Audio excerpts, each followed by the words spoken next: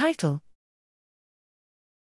Transcranial alternating current stimulation affects several alpha components depending on their frequencies relative to the stimulation frequency.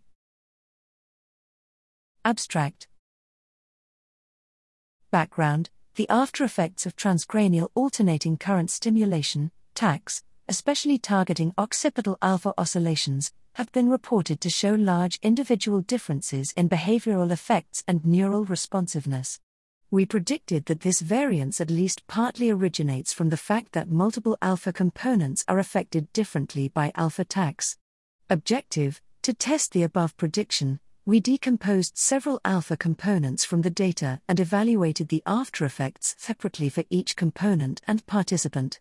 More specifically, we tested how the difference between the stimulation frequency and peak frequency influences the aftereffects of TACS on each alpha component. Methods: 18 participants received 20-minute TACS or sham stimulation on separate days. 10 minutes of magnetoencephalography data were collected before and after stimulation, and spectral analysis was performed with a high-frequency resolution, 0.1 Hz, to disentangle different alpha components based on the difference in peak frequencies and spatial patterns. Results: the results revealed 3 alpha components with slightly different frequencies. TACS increased or decreased the power of these alpha components depending on the relative frequency difference from electrical stimulation. Furthermore, observable components differed among participants, possibly because of anatomical differences in each alpha source.